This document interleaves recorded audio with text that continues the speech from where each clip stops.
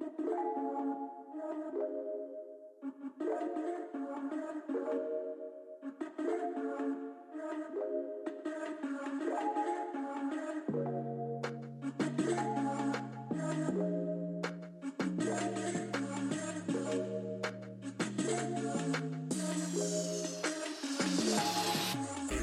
what's up, everybody? Thank you for jumping back on and listening to another episode of The Cold Hard Truth.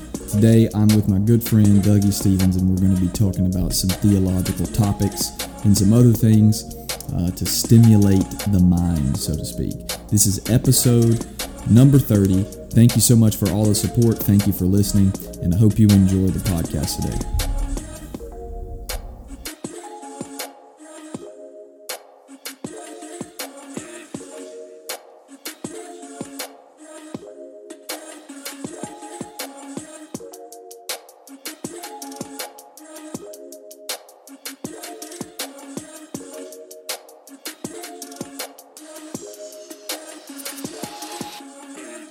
What's up, everybody, and welcome back to episode number 30 with my good friend, Dougie Stevens. Wow, I said his name wrong.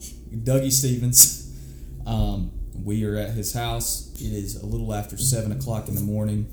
Good morning, Dougie. What's up? My name is Dougie Stevens. Yeah. Make sure you couldn't cut that easy. Yeah. What's up? My name is Dougie Stevens. So today, this is in the series about theology that I started, and I'm super excited to have Dougie on the podcast today, simply because I think he has a lot of interesting perspectives. I think he has some interesting thoughts about theology just in general. He's in school right now. He will be going on to get his master's degree soon and teaching in a college somewhere, which I think is phenomenal. He takes a very academic approach to Scripture, very academic approach to a lot of things, and if you know me at all, you know that I value that. And so this morning, to kick things off, we're going to talk about interpreting the Bible through a first century Jewish mind. So, Dougie, you want to talk about that? Sure. Within my time in church, I've typically been taught that the Bible is purely God's Word for right now, and this moment of our lives. It can be used to speak to today's moment. So think of people reading Revelation in today's times, specifically about the coronavirus and Donald Trump or Obama back then. But people trying to point to parallels and try to say that this stuff is for today, rather than thinking that it had very specific meanings during the first century. I think, given N.T. Wright's work and given people like Ed Sanders and a myriad of other people, they've proven very well the historical Jesus and to read him in context of his historical time. But N.T. Wright does a really good job of not detaching that from today. The first century Jewish mindset will allow you to read Scripture and understand actually what's going on in the story, rather than thinking this is simply just a personal text that's just written to me and it's just me and Jesus. This helps you in the world. It helps you in life. It also, if you read the Bible with a first century Jewish mind, it helps you come away with a fundamental, it helps you come away with a fundamental direction, even, I guess I would say, of all hermeneutics. It's not just, in hermeneutics, if you're listening, means to interpret the Bible. It's a way that you interpret the Bible. It comes away with this you come away with this foundation when you learn to interpret the New Testament and you read it through a first century Jewish lens. Then you understand that the foundation of reading all text is about the time it was written, what was going on in history during that time, actually in a history book, who was saying what to who. And I think that's important to know when reading any text, so to speak. And so when reading the Bible in general, specifically the New Testament, if you're not in a first century Jewish mind, like Dougie said, you were going to over personalize this. I think is a good way of putting it, to it meaning something specifically for you, and in reality, it can absolutely mean something for you. That's not what we're saying, but it wasn't written to you, right? It wasn't written for you. God can use the text to mold you, shape you, and do something in you through the text that you're reading. But it's very important that we do learn to interpret the Bible through a first century Jewish mind. And so, do you have anything else you want to talk about, just the first century Jewish mind in general? Sure. Just a quick bit for me would be if you take the Bible and you put it in today's times and treat it more devotionally, you miss the explosive message of the kingdom of God. That's true. And because it's like what N.T. Wright says, because it's a message about God and a message about a kingdom, it then becomes a message about you, not vice versa. So it's not primarily you. It's not you focused. It's not you central. It's world central in the sense of God's going to redeem the entire earth and all of creation. Romans 8, go read it if you're skeptical of this view. This is the hope of Scripture, is new creation. It's not that you go to heaven when you die. It's specifically new creation. Yeah, I think it's even cool. Even when getting, so the first rule of Bible interpretation that I talked about in the last podcast was you interpret Scripture in light of other Scripture. And specifically, I would say you interpret, to take it a step further, you interpret an author's writing in light of their other writings. And so, for instance, Paul, who predominantly is the author in the New Testament, you will read stuff like things being made new, and then you will read stuff like new creation, and then you'll read stuff like specifically the passage that I'm referring to is old things passing away and all things becoming new. And then you're taking the passage of Scripture that Dougie was referring to a second ago in Romans chapter 8, and you read that in light of one another, and then it's like this explosion of the message of the kingdom of God, and this explosion of the message of Jesus really just leaps off the page to you through Paul's message. And it's like that is the point of Bible interpretation, period, right? It's to take you into a deeper revelation of Jesus. And so just because it's a scholarly approach doesn't mean that we're taking the devotional side out of it. I've been reading something there's a book out there called Light from the East. It talks about Eastern Orthodoxy. And what I love about their view, Dougie has been asking me for months now why I'm not an Orthodox Jew, I guess. But not Jew. Yeah, anyways. Greek Orthodox Christian. Yeah, whatever. Or Anglican. Yeah, or Anglican, whatever. So the what I love about their view is that scholarship is the foundation. It's really it's not like in America where it's like, oh, you're a scholar. It's like, for them, scholarship is the foundation, but that's not what makes you a follower of Jesus. What makes you a follower of Jesus is when you handle the text in an intelligent way, but you still have that passionate devotional life to Jesus. I was reading something from Light from the East the other day, and he says nobody is a scholar who doesn't pray truly. Only scholars truly pray. And he wasn't meaning that you have to be a scholar to truly pray. He was saying if you truly pray, you are becoming a scholar of the Scripture. You're becoming a scholar of theology because you are engaging with the God of the universe. And so I love their message, so to speak. It's that get formally educated, right? Try to get some formal education under your belt. Maybe you don't have access to that. Maybe you can't go to school, stuff like that. There are tons of things out there there are tons of authors and people that you can learn from who are formally educated. It's a lot cheaper, if you just want me to be honest with you. My favorite person to even listen to and read from, obviously, is N.T. Wright. There's a couple people that I really enjoy listening to and learning from. Tim Mackey on the Bible Project is absolutely phenomenal. If you have, I mean, it's almost like Tim Mackey is, I would say, as far as his podcast and his teaching goes, you can get as shallow as you want, or you can get as deep as you want. Mm-hmm. And it's like there is a broad playing field when it comes to that.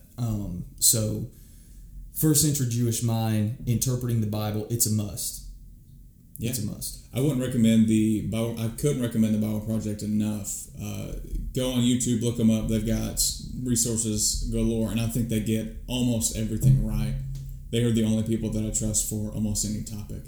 N.T. Wright I trust for almost everything, not entirely everything, but N.T. Wright's also very good. I think even like going off of that, when you start reading the Bible like that, this is something that I wanted to get into on this podcast, and I think I've been waiting on the correct podcast to get into this, but it's the modern deconstruction of fundamentalism, so to speak. The fundamental mindset, the fundamental views of viewing Scripture. And if you are a fundamentalist listening to this podcast, we don't hate you. We're not coming against you. We feel like, and maybe we're just two dumb young people, along with thousands and thousands of other people as well. We just feel like that God has revealed something to us, not specifically like a Mormon type thing where God showed me the Book of Mormon, but we believe that when reading the Bible through a first century Jewish mind, and when reading the Bible with appropriate hermeneutics, it is almost undeniable that it's almost like the veil comes off and you begin to see God in a new way, and you begin to see the biblical text in a new way. So talk about the modern deconstruction of fundamentalism in our culture today. Yeah, just to go backwards, I don't have problems with fundamentalists until specifically they make truth claims. So if you are a fundamentalist listening, please get your hands on some of the resources we talk about, because this is an entirely American way to read Scripture. And I would view it as completely wrong, and I do come against it in any way whenever it's in scholarship. So Cole is a little bit less intense with it. I'm a little bit more intense with it. But I do think that you need to get away from reading the Bible through an American lens. Absolutely. So the modern deconstruction movement, I have problems with it in many cases because people don't come out of it healthily. I don't know if you've experienced other people coming out of this. I know when I came out of it, it was very hard. Other people don't have that experience, but it was tough on my mind.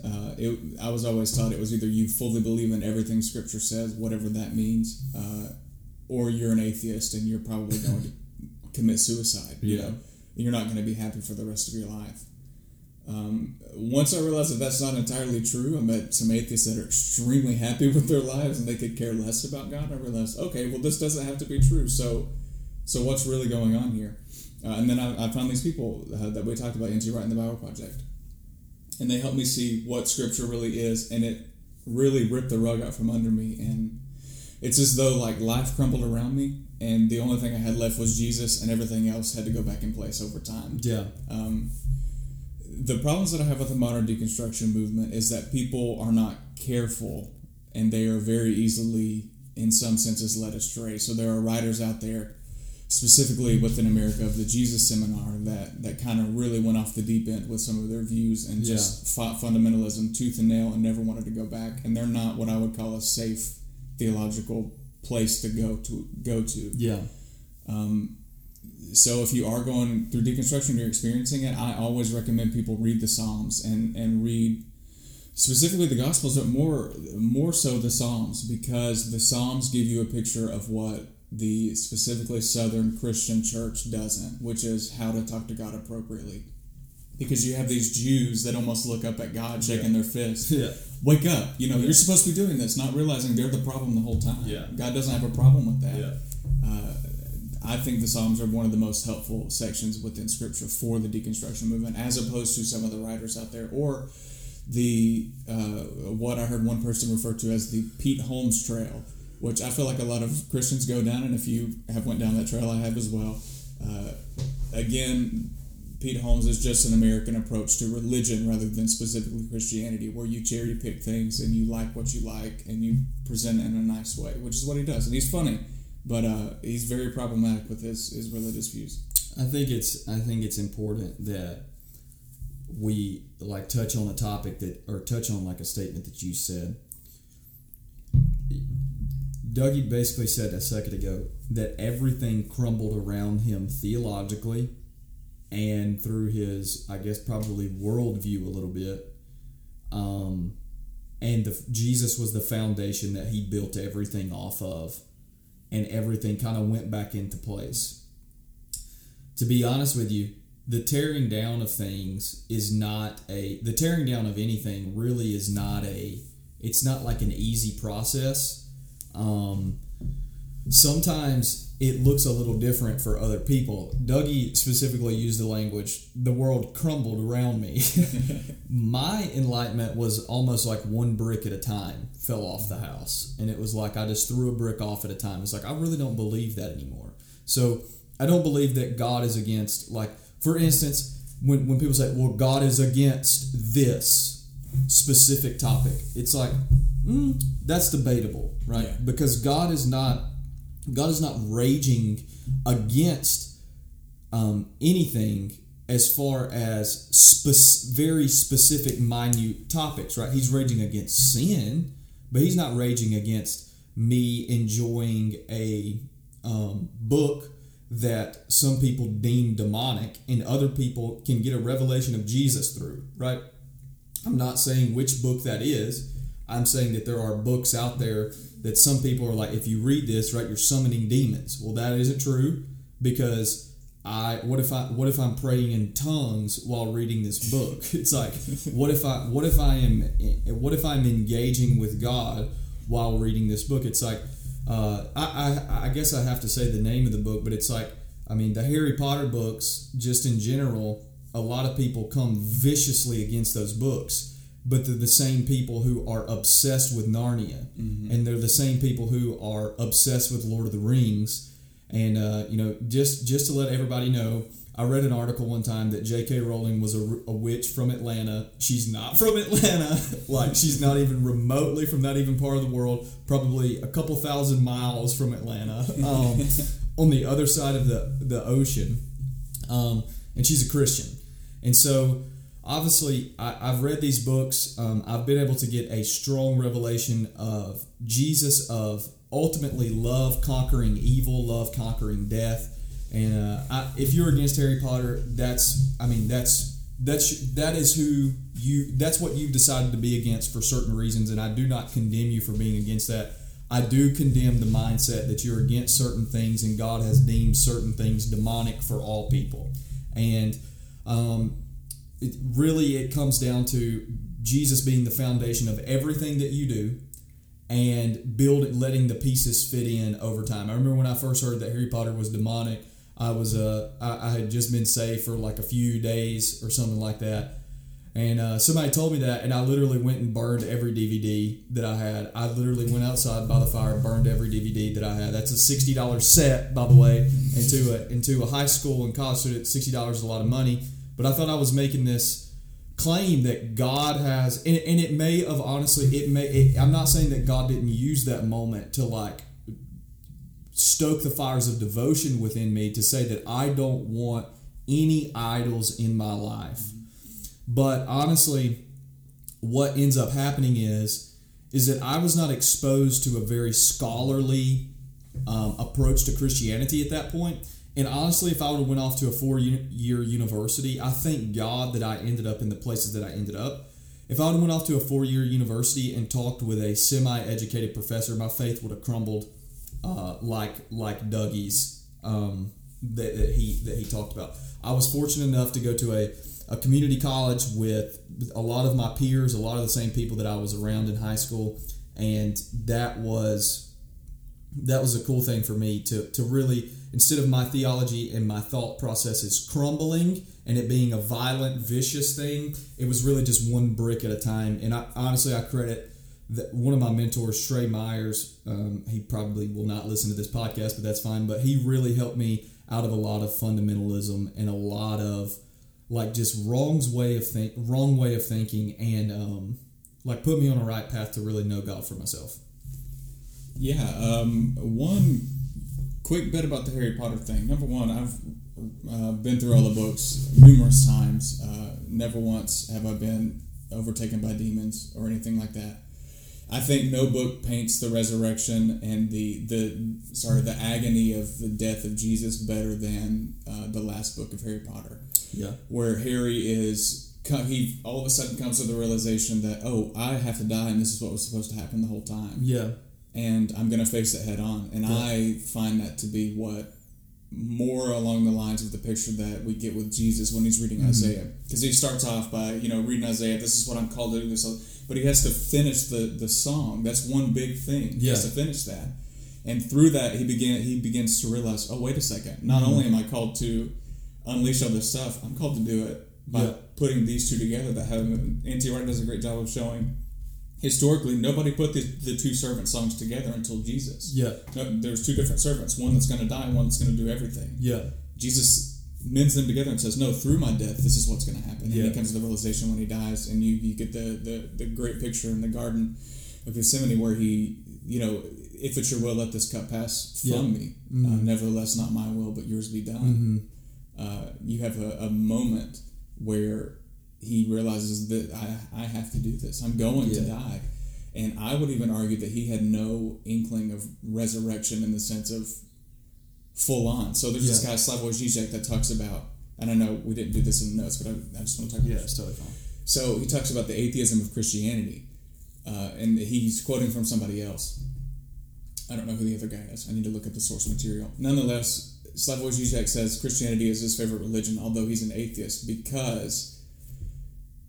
strictly because of the atheism of Jesus on the cross. So he says that just for a moment, God himself became an atheist, because he says, my God, why have you forsaken me? So God himself on the cross dying, thinking he himself had forsaken himself. So for a moment, he didn't even believe. Yeah. And that's a beautiful picture to me, to know this man like this. And me coming out of fundamentalism, the way I like to explain it whenever it was happening was, I used to put all my reliance on a book.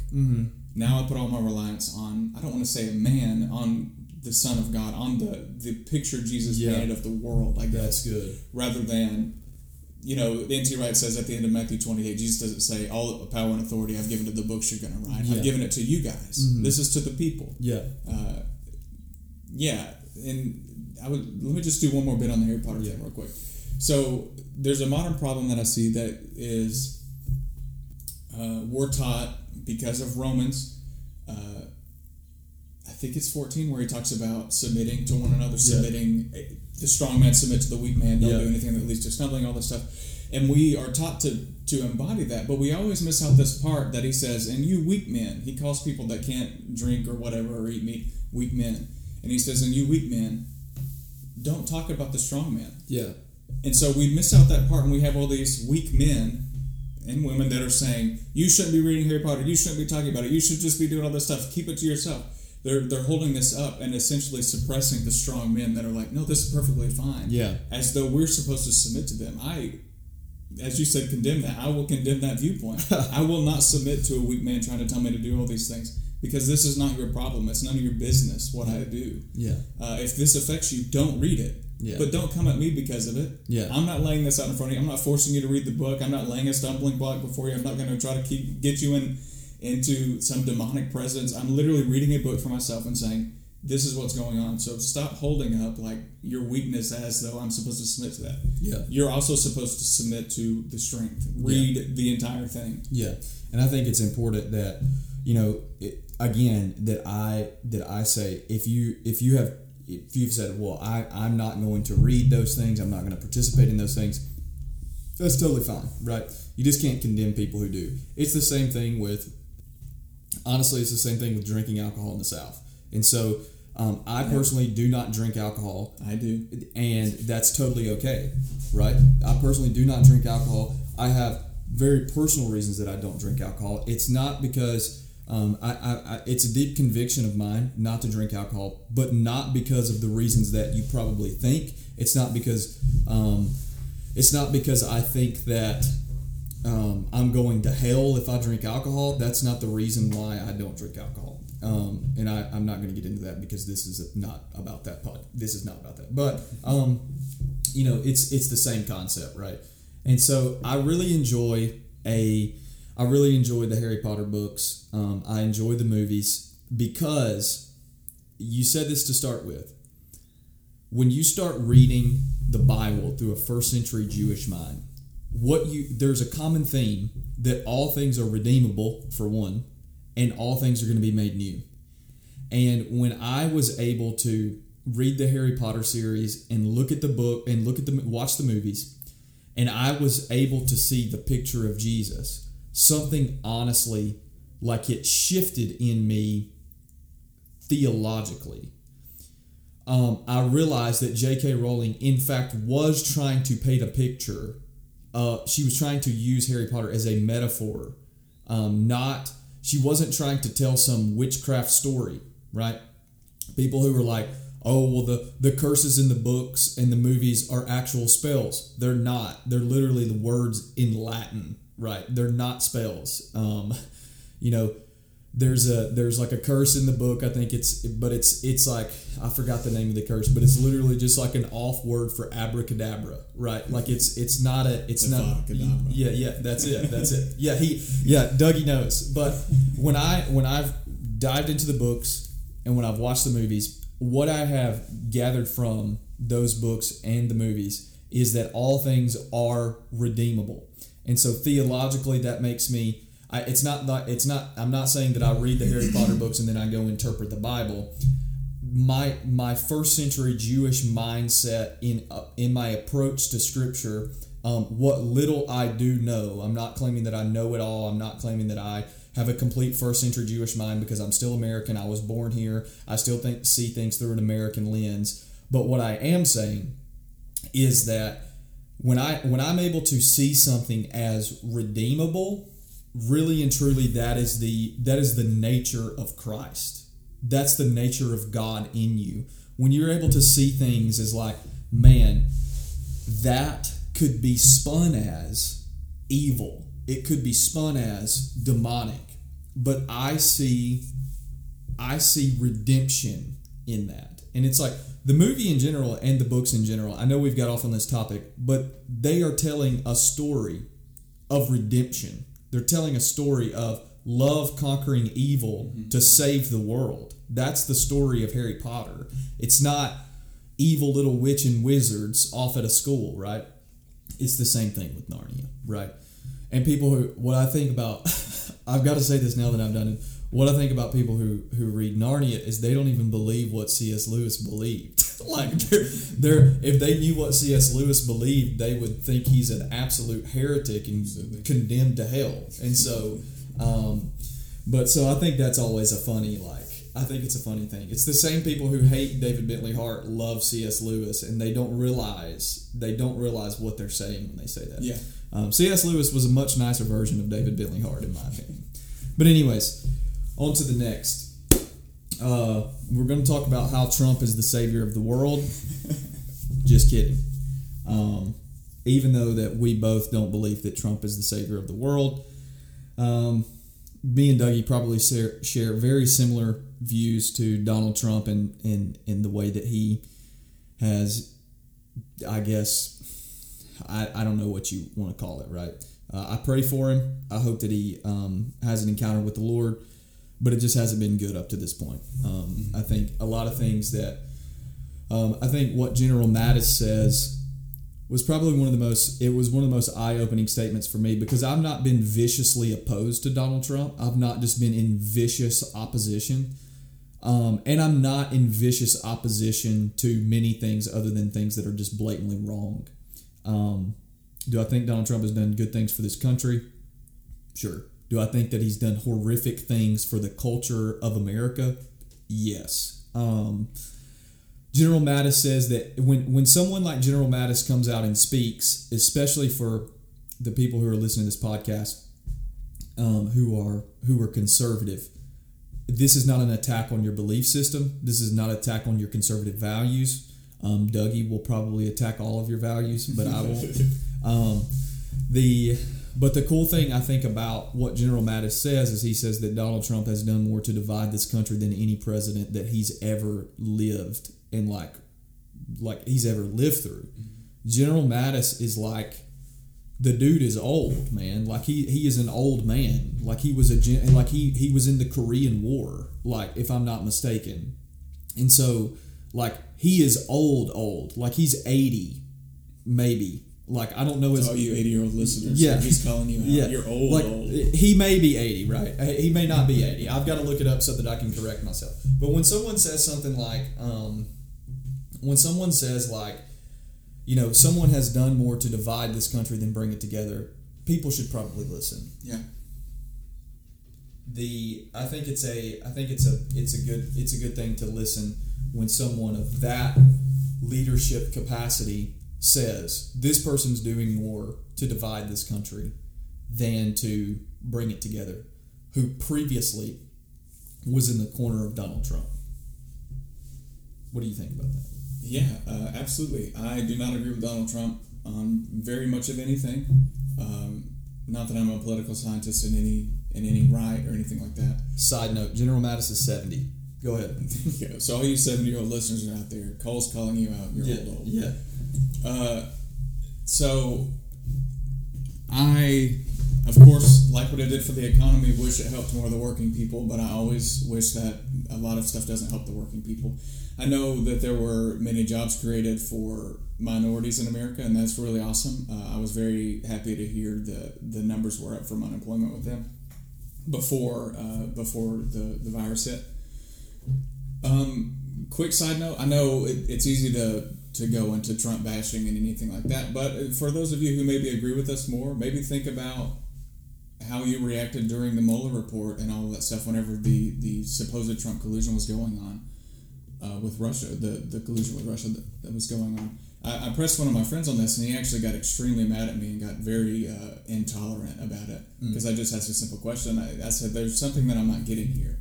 How is Donald Trump the biggest idiot that's ever walked the face of the planet, but somehow hoodwinked the FBI, the CIA, all of these groups, including the Senate and the House, into thinking he didn't do this, even though he really did? So that would make him the smartest man that's ever existed, but somehow the biggest idiot that's ever existed. So please fill the gap for me. Yeah. And of course, people don't like that question. They always get mad. Yeah, and it's just an honest question, right? It's like, how can someone who is clearly an intelligent man, we're not saying that he doesn't have any intellectual capacity. That's not what we're saying. I think his IQ test was like a 156. Like, that's a pretty good score. Like, we're not saying that he doesn't have intellectual capacity. I'm saying he's either a couple things, right? And I'm not going to get into what a couple things he is, but I'm going to leave that open for interpretation. But we're not saying that he's a dumb person. We're not saying that he's incompetent. We're not saying any of that. We are simply saying he's probably done more to divide than he has to bring together. And so that sucks. So does Lincoln. Yeah. Dougie's about to get on it, son. But that sucks. But I do pray for him. I do hope. I do support some of the things that he supports. I'm not in full support of him. Just so you know, I am not a conservative or a liberal. I am not either one of those. I hate the stereotypes that come with those, and also you should probably take that as it pertains to racism and hate stereotypes as well, considering what's all going on in the world right now. Let's talk about the overemphasis of the individual in the church. Let's talk about that for a second. Yeah, so I have a running thesis going on that may translate into either my master's thesis or maybe my PhD dissertation whenever I get that. That Luther did a long-term disservice to the church. And so a few points. Number one, his anti-Semitic views were some of the biggest parts to Hitler doing what he did. And I'm not blaming Luther specifically, saying he's responsible for this, but his ideas definitely are. It fueled the country to think that Jews are bad. Yeah. He was even quoted as saying, we need to burn down their synagogues and their houses and take everything from them. You should not do that as a Christian person. Of course, there were plenty of anti-Semitic people that we still uphold today, but they're not in my thesis, so I'm not talking about them. So Luther does that. He begins to focus less on the structure of the church as the priest and the people, rightfully so. There was a lot of sketchy stuff going on back then. The priests reading in Latin and not allowing and translating quotes around that, translating the Latin into whatever they wanted to say, so they could sell the indulgences, make more money, keep people out of purgatory, whatever.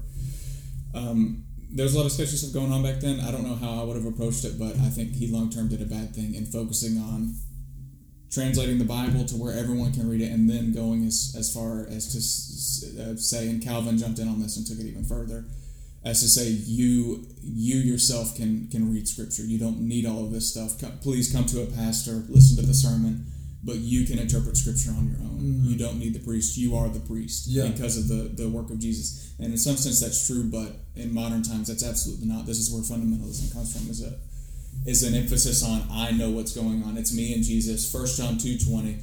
I have received the anointing of the Holy One. I know all things, so this means I can read Scripture and know exactly what's going on. That's not the case, and that's never been the case.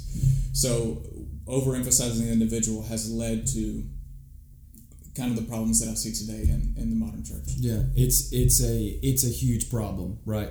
Like when the most dangerous thing that I think that I hear, especially I just finished my degree last year from Regent University, and one of the things that helped me the most there was taking my individual, like, it was almost like that's where a lot of my deconstructionism of fundamentalism my deconstruction of fundamentalism came in, was that I was now introduced to more than what I could just gather myself. Mm-hmm. And so I think it's very, very, very, very important. I cannot emphasize it enough that you have someone who is much smarter than you that you are learning from, even if it's from a distance, and not saying, well, I'm just going to interpret the Bible for myself and what it means.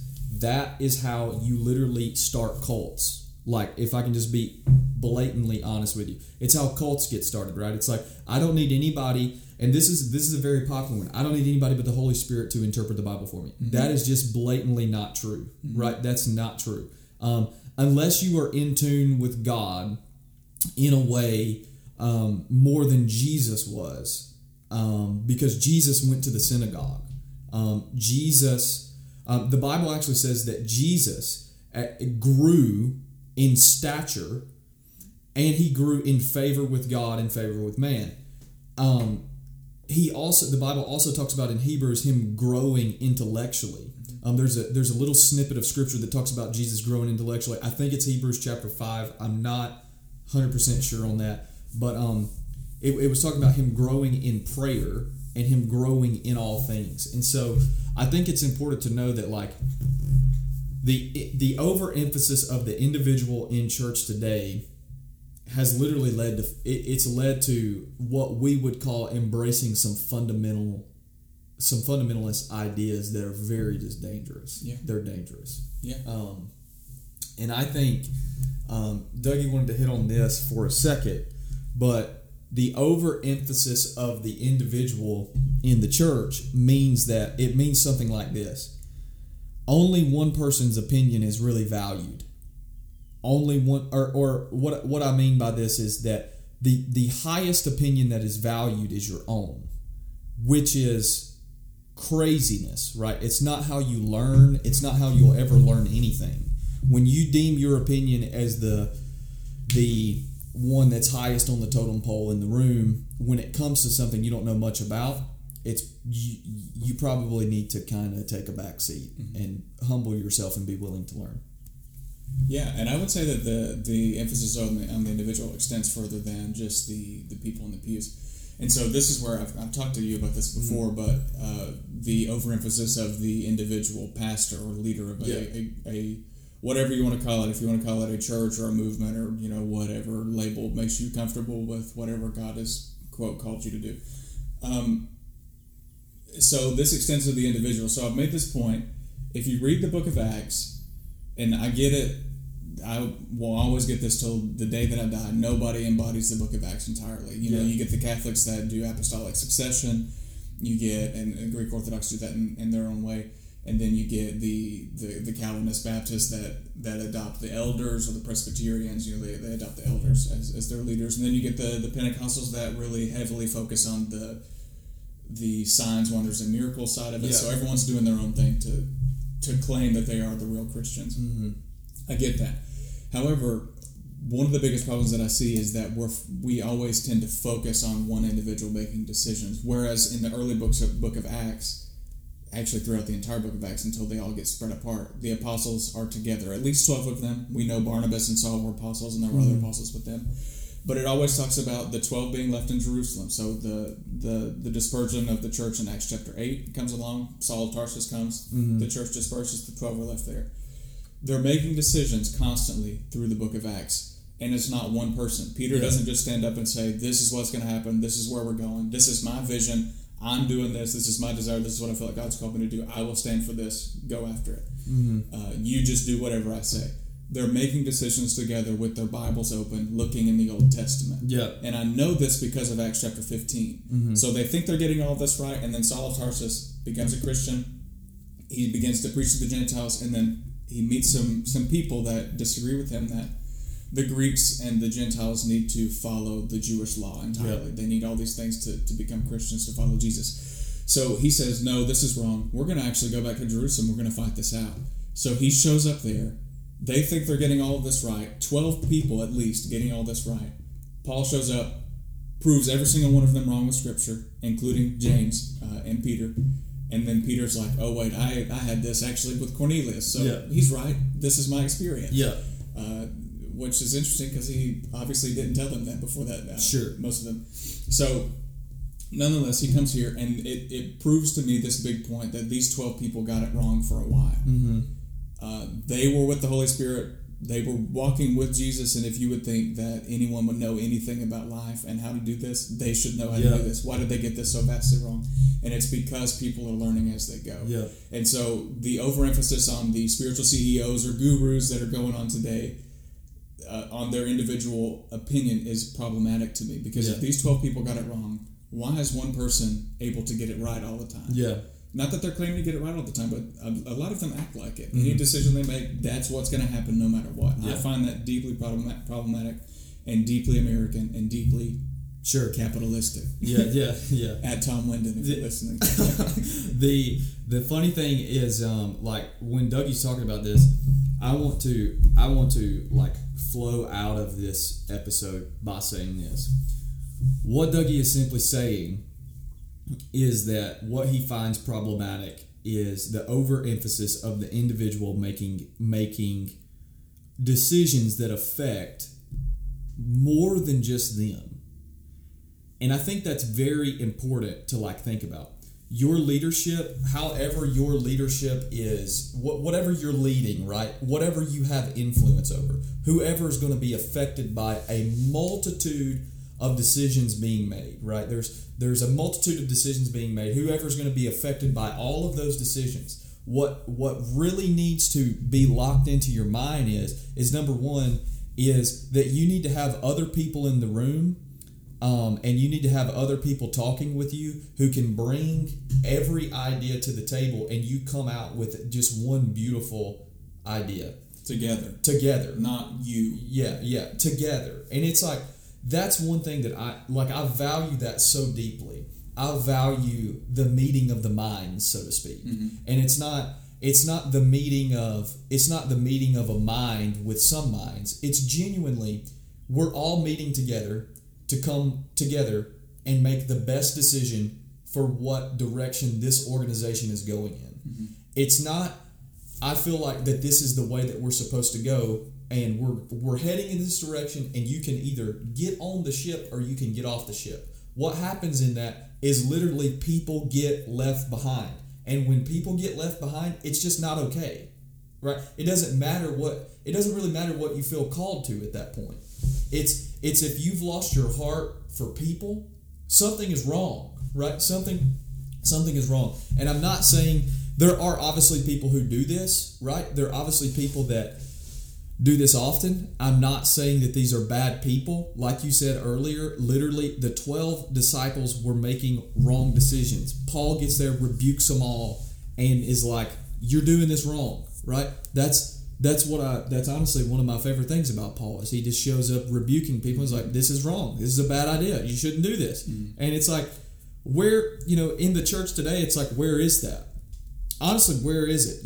One of the things that I deeply honor about where I'm at currently is that in the leadership meetings, the floor is really open. It's like, hey, say whatever you want, like get it out now, basically. And that's something that I think Hope Unlimited has experienced some growth. We've experienced some really cool things that have happened, and it's not been because our pastor is like, by God, we're going in this direction, and you can either get on the ship or you can get off. And also what I do want to say this, there is an individual spin to everybody's perspective, but it's about taking all the perspectives and make it the best. And I think one of the things that I've learned even while being on the team at Hope Unlimited is that there's an individual opinion that is like, we're saying that we respect each individual opinion. It's the closest thing that I've ever been to where it's like, just because Pastor Casey is the leader, right? He has all authority to make the decisions and it be final, but he doesn't, right? And I think that's a beautiful picture of leadership. I think it's a beautiful picture of what you're saying is like, we're not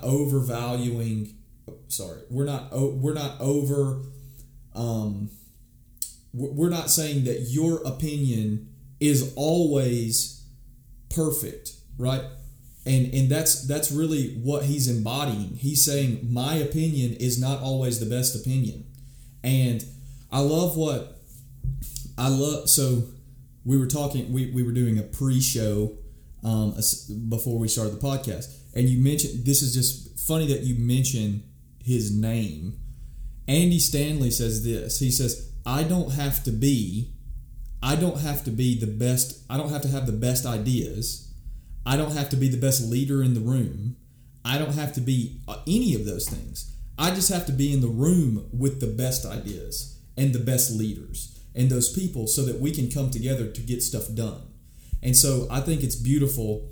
I think it's a beautiful picture of what the church really could be when it's really more of an idea of collaborative leadership. It's not, and I think, like for instance, when you're talking about people who just nail in on a topic, what I think is so beautiful, and I think even one time at the Ramp, Pastor Micah preached a message on the 7 churches of Asia, how they had different expressions, how they were different, but they were all going after the same mission.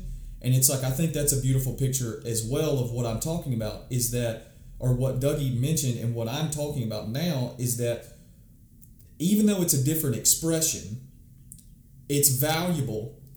If overemphasized, it can be dangerous. It's valuable, but at the same time, when you bring it together with all the other expressions, it can be a very, very beautiful picture. So, for instance, in some of the meetings that I've been in, the things that I bring to the table are very vision-oriented. There's another person that's in some of our meetings that is very practical. How do we get this done? Oriented. You need all of it. You need all of it. You don't just need one person saying, this is the way, go, right? That sucks, right? Nobody wants to be a part of that. Mm-hmm. Okay, one more. For those of you who didn't see that, I just whispered, can I say one more thing? I wasn't sure if he was trying to wrap up or not. Anyways, just one more bit for me on the same topic would be, number one thing that Cole said that I somewhat disagree with. This is healthy. It's okay. It's okay to disagree. Yes. Is the part where he said that Pastor Casey had the authority to make the decision. That's precisely my point. I don't believe he does. That is treating him as a CEO. I got you. I believe the authority is within the group that is going together. So that's my big thing. And then to come alongside that. 1 second. 1 second, people. We're just in the middle of letting dogs in and things of that nature, and the podcast, so it's totally okay. This is candid. So, just a scripture to kind of help with this, something to think about, mull over, and you could completely disagree with me. That's perfectly fine. But my running thing right now is James 3, and so James says, "Let not many of you become teachers, for you know that we will stand a harsher judgment." And through this, he's talking about gaining wisdom. We preach this as though like this double-minded man isn't going to get any more money. He's not going to get all this stuff. He's not going to be blessed. And I believe in blessing, but that's not James. James is specifically talking about wisdom. You can read it. So it says, "Let not many of you become teachers."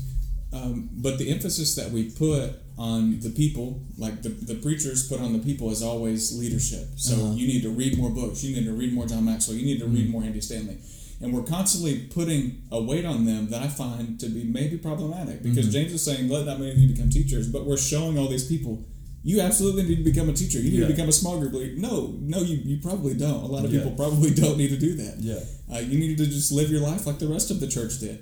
That's okay. It's okay to not find your calling and your whatever, your passion in the church. If you want to go be a high school teacher, go be a high school teacher. If you want to be an economist in this crazy capitalistic consumer culture, do it. Do your thing and do it well. That's what the church was about. It was not about becoming a better entrepreneur, which is what we kind of preach today. And this is more a critique along the modern Baptist and the Pentecostals, because this is definitely overemphasized that you need to make more money. You need to become a better leader. And also what you have to understand is that he's not talking about when churches are saying, go do what you genuinely want to do in this life and be great at it. He's not saying that you shouldn't mentor other people to be great at what you are currently doing. He's not saying that if you're a teacher and that there are students who want to learn how to become a teacher like you, that you shouldn't help them come along the path. He's not saying that if you have small group leaders in the church and you have people who genuinely want to be a small group leader, he's not saying that you shouldn't pastor them and teach them how to do that. He's saying that you should not try to force people into doing things they genuinely don't feel like that they should do. And that is precisely such a great point, right? It's such a great point, especially when you are, how do I say it? It's such a great point when you are leading people and you want to find the things that people are truly passionate about. It's like my goal as a leader is not to make everybody a small group leader. It's if someone wants to be a small group leader, then I empower them to be a small group leader. It's if someone wants to be a doctor, then I figure out how to empower them to be a doctor.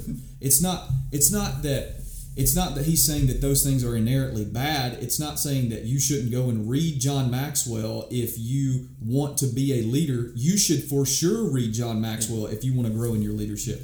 But if you want to grow in being a financial planner, go read things about finance, right? And go read John Maxwell too, because I love John Maxwell. But you should not. I think one of the things that this is a John Maxwell principle is that you should focus on 90% of the things that you're good at and 10% of the things that you're bad at. And what he's trying to simply say is that you're not made to do everything. Like you're literally like, you don't have to do everything. You just go be good at what you're good at. And that is how the church is most effective, for one, is when people are genuinely doing what they're good at. It's not that everyone is becoming. It's not that everybody is being cloned into something that we would like them to be. And it's not, I don't know any, I personally have never sat down with church leaders and been like, well, if you just become exactly like I want you to be, and sometimes it can come off as this, if you just become exactly like I want you to be, everything will be fine, right? That obviously, is not. I've never met with someone who's like, this is the intention of my heart to make them exactly like me. It obviously happens because you go and you look at certain things that are happening in life, and you look at certain people in your field, and once you see those certain people in your field and you think that they do it the best way, you obviously try to mimic them and become like them. Mm-hmm. But I appreciate you coming on the show today. I appreciate the talk about leadership and the overemphasis of the individual, the first century Jewish mind, modern deconstruction, Harry Potter, how Trump is the savior of the world, leadership in church, things of that nature. I appreciate you weighing in on those topics. Of course. Thank you for having me. Yep. Hey, thanks everyone for jumping on and listening to another episode of The Cold Hard Truth. If you don't mind, share this on your social media. And again, thanks for listening. Hope you have a great day.